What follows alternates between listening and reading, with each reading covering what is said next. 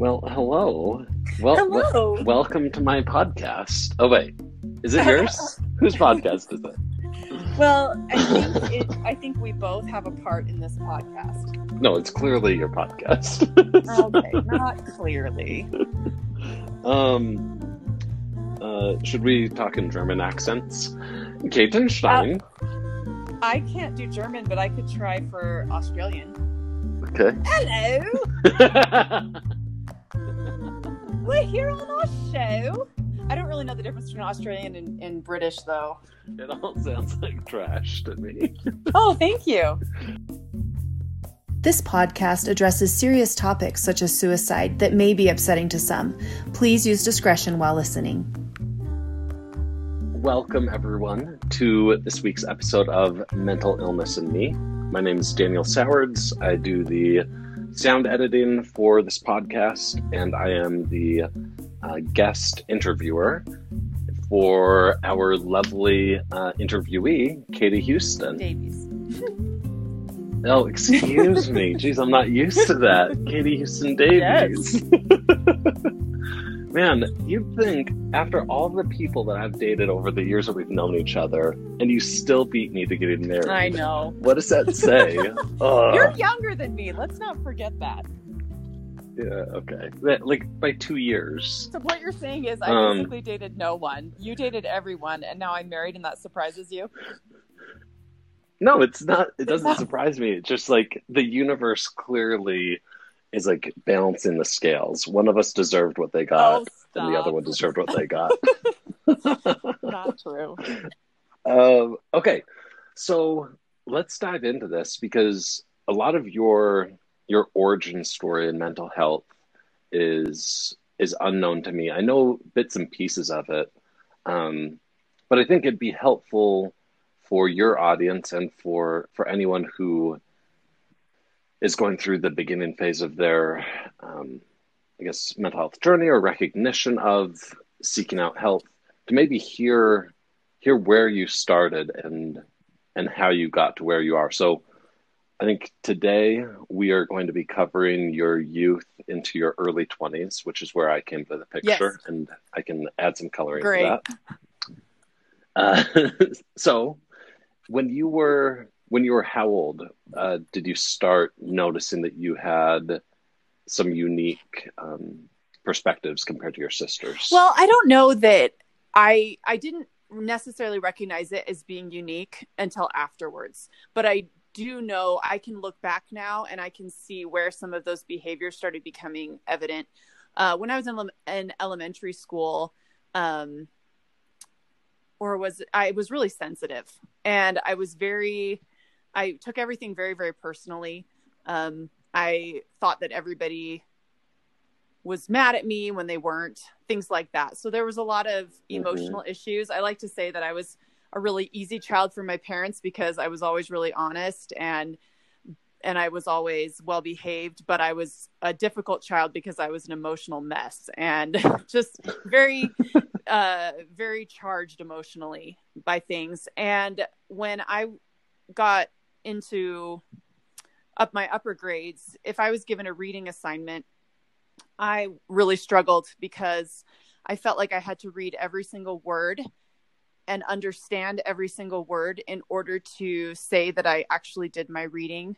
So if my mind would wander and I would think about something else and not remember what I read, I would go back and reread the same part over again. And then my mind would wander again, and then I'd read it again. So it was really miserable for me because I had a hard time getting through reading assignments. And that was one thing that looking back, I realize now was part of my OCD. Yeah. And that's a lot of pressure to feel as a kid. Right. Where most kids can kind of slough off a little bit and they're not weighted down by guilt or by concern over disappointing everyone in their life. Right. And I would say that my life was very, very characterized by guilt for most of it.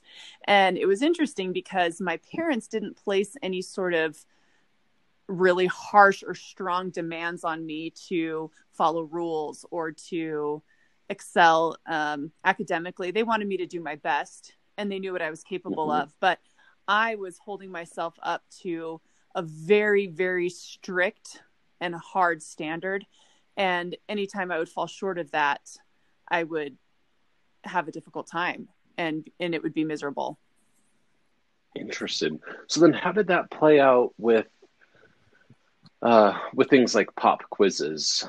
Like if you didn't get a perfect 10 or 100%, would you feel guilty, or did it not showcase like that? You know, the first thing that came to my mind when you said that is when I was a freshman at BYU. My mom just laughs about this story.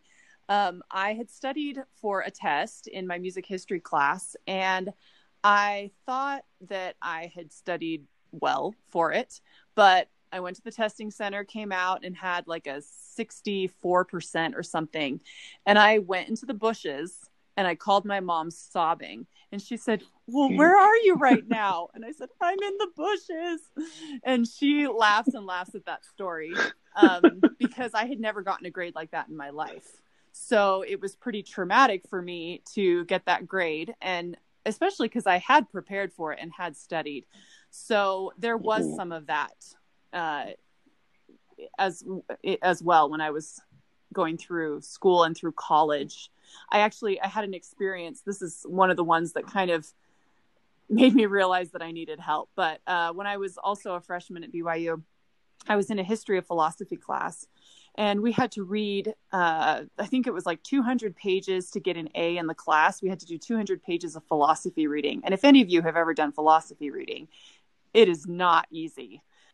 And snooze fest. Yes. And reading already was hard for me because I would obsess over whether or not I was retaining the information. And retaining philosophy is almost impossible. So I put it off and procrastinated till the last minute. And when it came time to submit my grade for how much reading I had done, I had only done something like 150 pages. And I wanted to get an A in that reading. So I went ahead and put down 200 pages with the intention of finishing my reading by midnight that night, even though the grade was due at 5:00. So I was flying home to California at the time, and I started reading, and I read 50 pages on the airplane. But obviously I didn't really retain a lot of what I read, but I finished what I said I was going to do. But then that haunted me for years. Even after I served a mission, I was haunted by the fact that I had said I read 200 pages. And even though I finished it 5 hours after the due date, I was just completely wrecked inside. And I felt like I didn't deserve my scholarship at BYU. I felt like I had lied. I felt like my diploma was in vain. And I actually emailed the professor years later and confessed everything. Oh my God. Yeah, it was. And of course, he had no idea who I was, right? I mean, he had absolutely no idea who I was or why I was emailing him. But he was like, oh, well, it sounds like you had the assignment done. It's no big deal. It was one of those things where with just a couple lines of an email, him saying, it's fine, you were done. It was like I was absolved of all of that guilt over years and all of that feeling like I had not deserved any of the grades that I got, because I was a really good student, and I graduated magna cum laude, and so but I felt like I didn't deserve it, that I had lied my way there, because of that. Yeah, I guess. Yeah. Sorry. I was gonna say it's easy to get magna cum laude when you're lying through it, right? Yeah. So you are such a jerk. No, but that's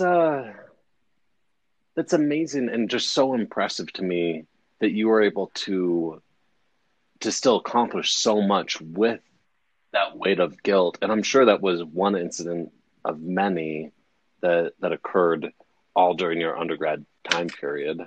So like, I think that's one of the things that's been really interesting for me to know you so well, is that when I hear about people having, severe OCD, or I guess I'm not sure how you define whether it's severe or mild or whatever. But I think of people that aren't really functioning well, that are, not excelling through life, but you clearly like excelled through life, even with all of those hindrances. Well, it's interesting because I think it's hard for people who suffer with mental illness, because sometimes you ask yourself, is this me or is it the illness? If I didn't have OCD, would I be as driven as I am right now? And if I go on medication to help my OCD, is it going to change me? Is it going to make me lazy? That was one of my big issues when I finally decided to start taking medication. I was afraid that I wouldn't be a good person because I felt like my OCD is what was driving me to make good choices and what was driving me to be honest. And I didn't want to lose that. I didn't want to be a bad person, which was also part of the OCD. But I think that people with mental illness really struggle with that, especially when it comes to medication, is how will it change me? And will I be a person that I don't know? Will I have to get to know myself again? And what will I be like, And yeah. But after taking medication, my anxiety was decreased so drastically that I remember at Thanksgiving one year, we were going around the table saying, what are you grateful for? And I just started crying. And I said, I am grateful for medicine, because it changed my life so dramatically when my mind was not constantly going. Wow. How old were you when you started taking medication? I think I was about 23 years old. Okay. So that was after your Yes. mission. Wow. So you even served a mission before medication. Yeah, that's actually where my diagnosis happened. I always knew that I was a little bit, high strung, I guess you could say, tightly wound.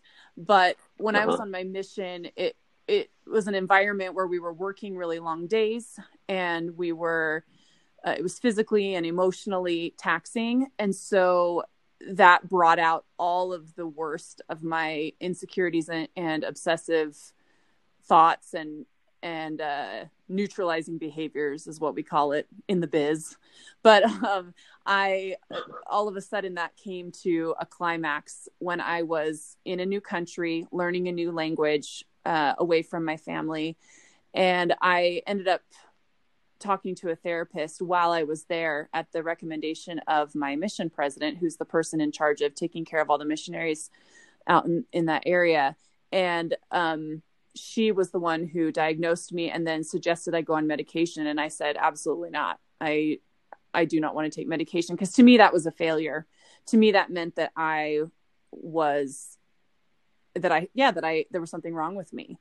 And so I made it through to the end because of some really incredible missionary companions who helped me and really saved me during that time. And it was a wonderful experience. And it's still one of the most treasured experiences of my life. But when I got back, it all came back again. So it wasn't going to ever go away. Well, and the mission is a mental health challenge, even for the most mentally sound person. Yeah. So when somebody already is prone to those issues, it becomes even harder. Especially your scrupulosity. Yeah, scrupulosity. Yep. That's kind of fun to say.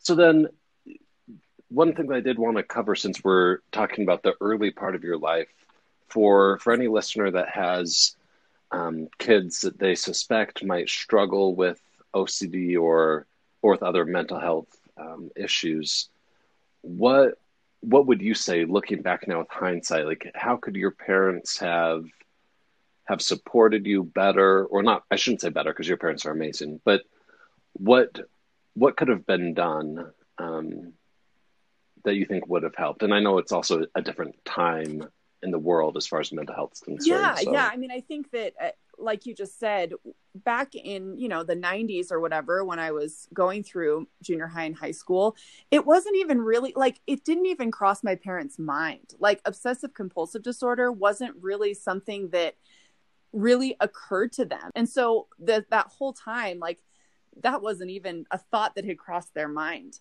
And I remember when I was in elementary school, I was obsessed with my weight and obsessed with being thin and feeling like I was fat. I was tall for my age. And a lot of times eating disorders and OCD are extremely closely linked. A lot of people who have OCD have eating disorders and vice versa. And my parents did have me go see a therapist. And I remember that. I remember that experience. And I think that was really, really good for me. But they didn't know exactly what it was that I was dealing with at the time. I think warning signs that you can look for in your kids are when they have a really, really hard time if they do anything wrong or they can't take criticism. I think those are some signs. If they are just devastated, if they get a bad grade or if they get in trouble, those are kind of some warning signs to look for, in my opinion. It doesn't always mean that they have OCD necessarily, but it means that there's some emotional issues there, that they are not satisfied with mediocrity. And that when I was at the clinic, I've talked about this before on the podcast, but when I was at the OCD and Anxiety Treatment Center, that was one of the things my therapist worked with me on, is you need to be mediocre. You know, we're shooting for mediocrity. That's what we're doing. Wow. Well, I do that naturally, so it's great. So one other thing, I feel like with like my siblings, when I'm talking to them about their kids and just hearing other people with kids talk about things, I know that there's still some pretty wide opinions or different opinions on kids and mental health, like things like ADHD. Are we over-prescribing kids? Are we under-prescribing kids? Are we diagnosing kids with things that aren't really necessary? Like, are kids just too sensitive now? Like what? And I know you're not an expert on this, but from your perspective, what do you think the right balance is? Like, oh, that's such a good question. You know what I mean? And I don't know that I have the answer for it, because I think there is some truth to wanting to have medication solve the problem. But I just had an interview recently with the CEO of the OCD and Anxiety Treatment Center where I went. And one thing that he mentioned is even medication is only going to lower the symptoms, 20 to 40% or something like that is what he said. Medication is not solve everything. And there has to be therapy in conjunction with the medication if you're going to do it. So I think that the process of finding treatment for a child has to be so careful and has to be with a psychiatrist and a therapist working together to find the right balance of therapy and medication. And it needs to be a very thoughtful process, because one thing he mentioned in the interview is that medication is not for everybody. And some people, it doesn't work for them, or it makes them too sick. But there needs to be a very thoughtful, careful process, in my opinion. Yep. Well, and there's never going to be any harm that comes from going to a therapist. Right. As long as it's a good one. I think that you have to be really careful. One thing I'm a strong believer is really finding out what your therapist specializes in and what they have treated before, what they're good at treating, because therapy is such a broad profession. And there are so many different specializations. And sometimes we just think, oh, go to a therapist. Well, find a therapist who understands specifically very well what you're dealing with. Totally. That's actually a really good point. I've been hunting for a therapist lately, and it's you need to find that right fit personality wise, but also expertise wise, and also just lifestyle wise. It's been really interesting to me since going through the last relationship that I was in and meeting with a couple different therapists, just like, start with a clean slate kind of thing. And just the diversity in opinions and thoughts on like how to approach things has been really eye-opening to me. Yeah. And because there's not just one right approach, but there are approaches that resonate more with me than others. Yeah. And I can't tell you how many people I've interviewed for this podcast or for the YouTube series when I did that before, that said the exact same thing. You need to find the right fit as a therapist. And I think I knew that was true because I've had that experience myself. I've had some therapists that I'm like, this is not doing anything, but I didn't really articulate it that way. And they really have encouraged, like, if it's not working within the first couple sessions, find somebody who is the right fit. And it's so interesting how that's been such a common theme among people who have done therapy. Yep. Okay, so So we've talked about your youth a little bit. Anything else that you think would be relevant to add? Like, did did your mental health issues have any impact on your relationship with your siblings, your relationship with your parents that you had to resolve when you were an adult, or anything else useful? I think sometimes, um, well, it really affected my self-esteem. My self-esteem was in the gutter for years and years. And I think it kind of baffled my parents. They didn't understand. They would say, well, you just have so many things going for you. You are talented in music Hmm. and you have all these qualities that are really positive that other people wish they had. And they had a really hard time understanding why I couldn't see that. And that's totally understandable. I didn't even know why I couldn't see it. But OCD can really, really attack your self-esteem because, again, you're trying to hold yourself up to an impossible standard. And every time you can't do that, you beat yourself up. And so I struggled really hard learning how to love myself. And that affected me in dating because I felt like no man would ever love me the way that I was. I never felt like Yeah. I was going to be good enough. And I always was afraid that I was going to be a disappointment to the person that I was with. And so I would avoid relationships. And if I found a guy I was interested in, I would try to set him up with my friends immediately so that I could sort of, Oh. yeah, so that I could sort of avoid the risk of disappointing that person. And yeah, I really sabotaged myself a lot because of those feelings that I had about myself and the fear of letting somebody down. Well, and that actually ties in really well to our introduction to each other. Yes. Um, so I was trying to think about this earlier today. We became friends and met in a singles ward at BYU. Well, I was at BYU. You had already graduated. But it was what, 2010? No, it would have been 2009. Was it Yeah. 2009? Okay, so we've already had our 10-year anniversary. Yes. Actually, it might have been 2008. Well, because I got back from my mission in Okay, 2008. so 2009. 2009, yeah. Okay. So I remember we met, and we don't have to go into that whole story, but I mean, we can. It's quite a tale. Tale as old as time. But one of the things I remember so much is that from really that first time that we hung out just one-on-one, I remember being baffled by you, seeing like this beautiful, funny, really put together girl who just constantly kind of dogged on herself. And I couldn't figure out like what you were playing at, Yeah. Because like you couldn't take a compliment ever. And you also had a huge amount of baggage at that point from a really messed up relationship. So True. it's like you just had a lot going on in your Yeah. life, and I was just Mr. Naive, not understanding anything really in life. But yeah, so in your early, what was that? Your early 20s when I Yeah, met I you? was 25 Okay, or so 26. you were a couple years into medication then. Yes. Uh-huh. And I remember at some point you were telling me about how you weren't always consistent about taking your medicine. Yes. And I still, in fact, I don't understand why. How does that work? Can you explain that to me? I think it took me a long time to really get used to the fact that I was going to be dependent on that medication.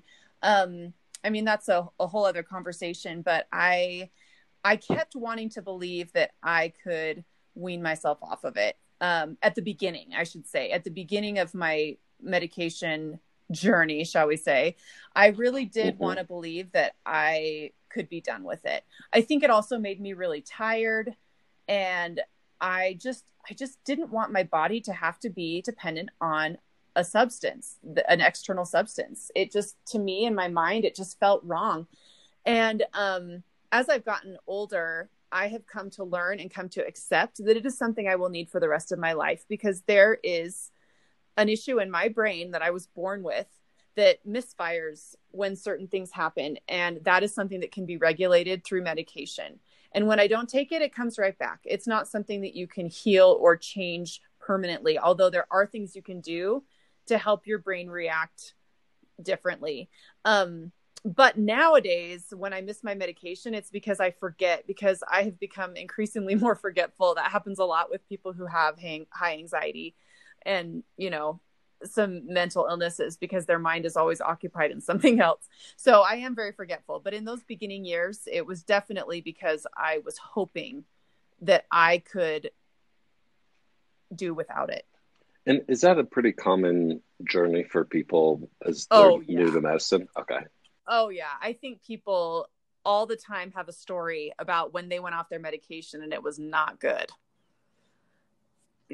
And they did it because they were hoping that they wouldn't have to take it. I mean, I think that's a very common issue for sure. But I've definitely come to peace with it now. Interesting. Okay.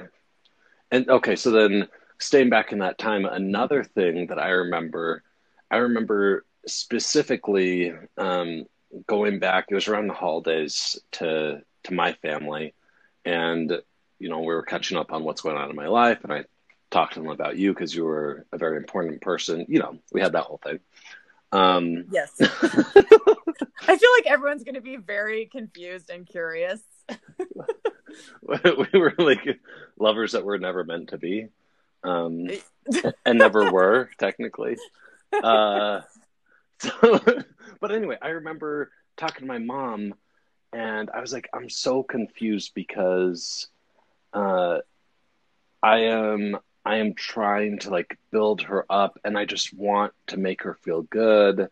And I was basically trying to solve all of your problems, right? It's like, the more that you would say, oh, I'm not attractive, and the more that I would want to prove to you, like, no, you are beautiful. Like, here's empirical evidence that you are, in fact, an attractive person, or that you weren't like righteous enough. And it's like, you're the most righteous person I know. So the more that I tried to like prove it to you, the more frustrated I became, and the more almost turned off in like what does she want from me? Like, how am I going to help her? Like, I'm invested. It felt almost like a kind of like a betrayal, because I felt like I was investing so much into showing you like, no, I care about you and I love you so much, and like I'm putting all this effort into making you feel good, yet it's still not enough for you. So I was thinking like, I'm not enough for this person. That's interesting. And I also think that it comes across as a fishing expedition for compliments for somebody who does have that kind of low self-esteem. It feels like they're always trying to get someone to lift them up. And it's actually true, because when you have OCD in whatever form, you are seeking for reassurance constantly, because the reassurance then relieves your anxiety. But what happens is you become dependent on that reassurance. So if somebody reassures you, it makes you feel better for a few minutes until you have another thought that you aren't good enough, or that there's something wrong with you. And then you need that reassurance again. And so your friends and family, they spend all of their time reassuring you. I mean, I would call my mom constantly and say, do you think this person's mad at me? Do you think that this thing that I said was okay? Do you think that this thing that I wore was okay for that function? Do you think that and it was constant. And she would spend all of her time reassuring me, because she didn't realize that that's the exact opposite of what you're supposed to do. And she actually came to the clinic and did a visit when I was in the program. And she said that was one of the most eye-opening things to her when she walked away. She said, I've been doing it wrong all these years. And I was like, Mom, you didn't know that. Like, you know, this is all about educating ourselves now that we have more information. But when you reassure somebody, it just makes the cycle continue. And so what you need to do is validate them and say, look, I can see that you are in an extreme amount of pain right now, that you are having a lot of anxiety. I'm so sorry that you're feeling this way. But not say, oh no, you are beautiful, you are talented, you know, anybody would be lucky to date you, or whatever, you know.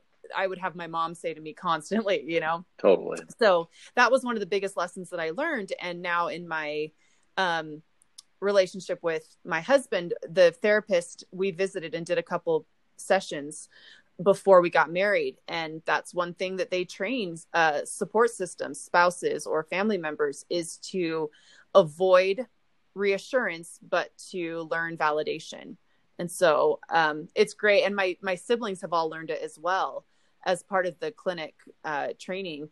And they will say things to me that are funny when they can tell I'm seeking for reassurance. They won't give it to me, which you, as my friend, automatically would never. You say that you reassured me, but you would on purpose not reassure me. And I think that maybe it was because you saw what was happening and you didn't identify it, but it was like, I could count on you to always tell me the truth and to not tell me what I wanted to hear, basically. Oh, totally. Well, and we got to that point where it was so counterintuitive, but yeah, it also, as soon as I started, like if you would say, hey, is this too frumpy or whatever you would say, or do you think that I'm, not righteous? And then I would like go into it more and be like, yeah, you're going straight to hell. Yeah.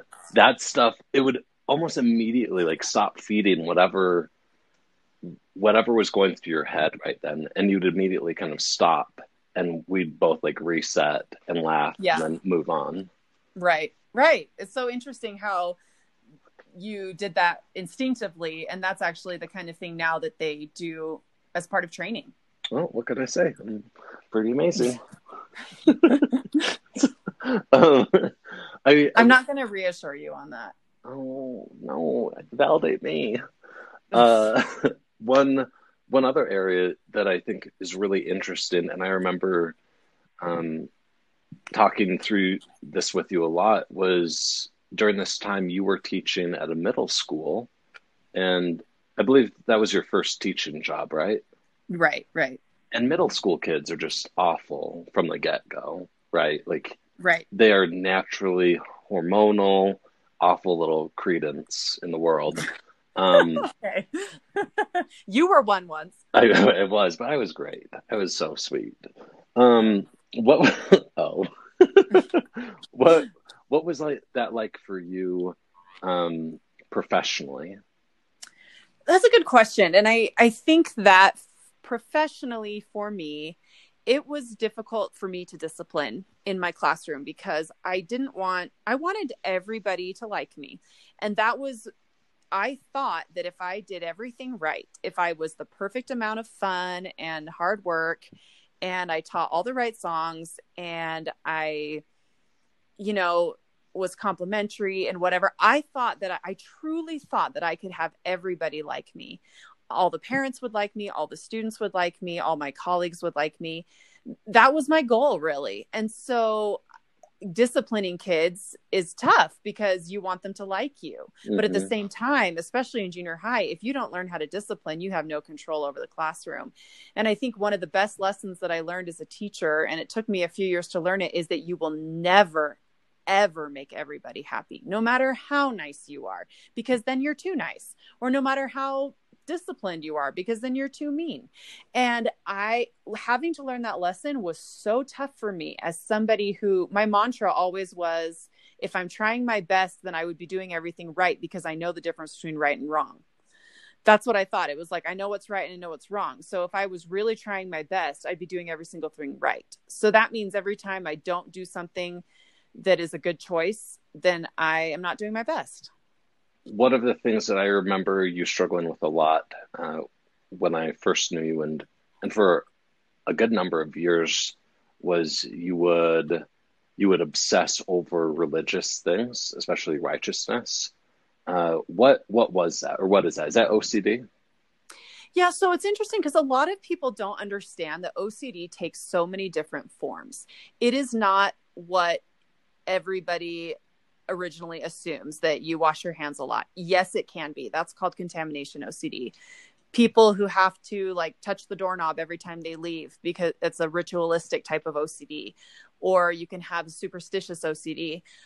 You can have contamination OCD where you're constantly afraid that somebody's going to pass their germs to you as well. Anyway, so there's just lots of different forms of OCD, and people don't realize that that. So scrupulosity is a specific form of OCD that is all about moral correctness.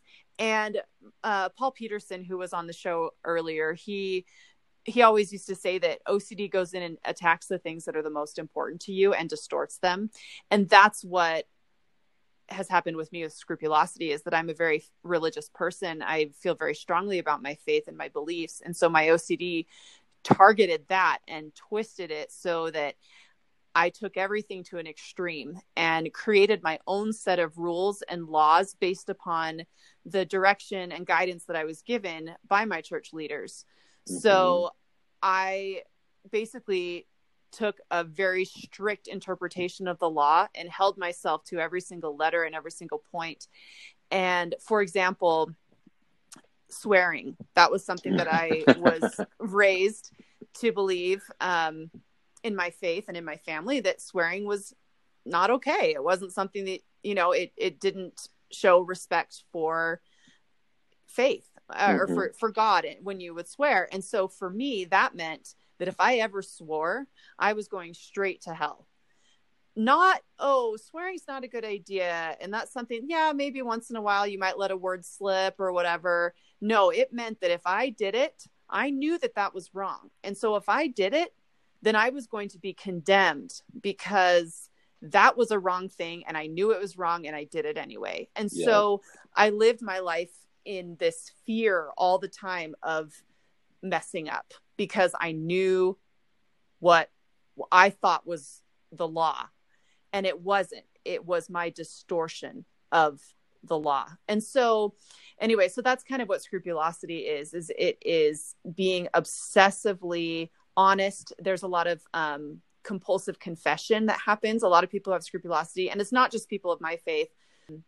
They will go and confess compulsively to a priest or to another religious leader, or confess to their parents. Or does that answer your question about what it is? Totally. Only other thing that I would just note as we're wrapping this up is that during this time, I feel like I hear or I've read a lot about how some people with mental health issues are stigmatized as being selfish and just being too much in their head, and they can just get over things. But my experience with you, especially back then, back in our 20s, not knowing what you're going through at all, you were one of the kindest, most thoughtful and sincere people that I knew, despite being so anxious ridden, right? You were also an amazing support system. So I think that's a stigma that just is not warranted. And I don't really understand why people try to disparage people that are suffering from mental health issues and degrade them to say that they're being selfish. Well, it's because it's a medical issue that's wrapped up in the mind. All these other things like your heart or your arm or your whatever, those are things that don't have emotions, don't have feelings. They don't affect your personality, and so having a medical condition that sometimes can change your personality slightly or make you act in irrational ways, people assume that you can control that's a behavioral thing that your brain could stop if it wanted to. And what they don't understand is that there's a legitimate deficiency, or I should say a legitimate condition or issue in the brain that is causing that kind of thing to happen. It is not something that you can control without help and without resources. And it's hard. It's not easy. And, but even a little voice said, when you were just saying that about how I was kind and generous, a little voice in my head said, well, was that me or was that the OCD? But I think that now that I've had a lot of therapy and things, I've been able to realize that my personality I'm still me, but I'm just me with a lot less guilt and a lot less, and a lot more confidence, I guess. I love that. Okay, that's the perfect ending. That's perfect.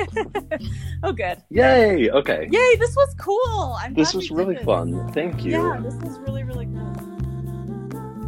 Special thanks to Daniel Sowards for the audio editing, to Carrie Randall for the graphic art, and to Shiny Head Productions for the original music.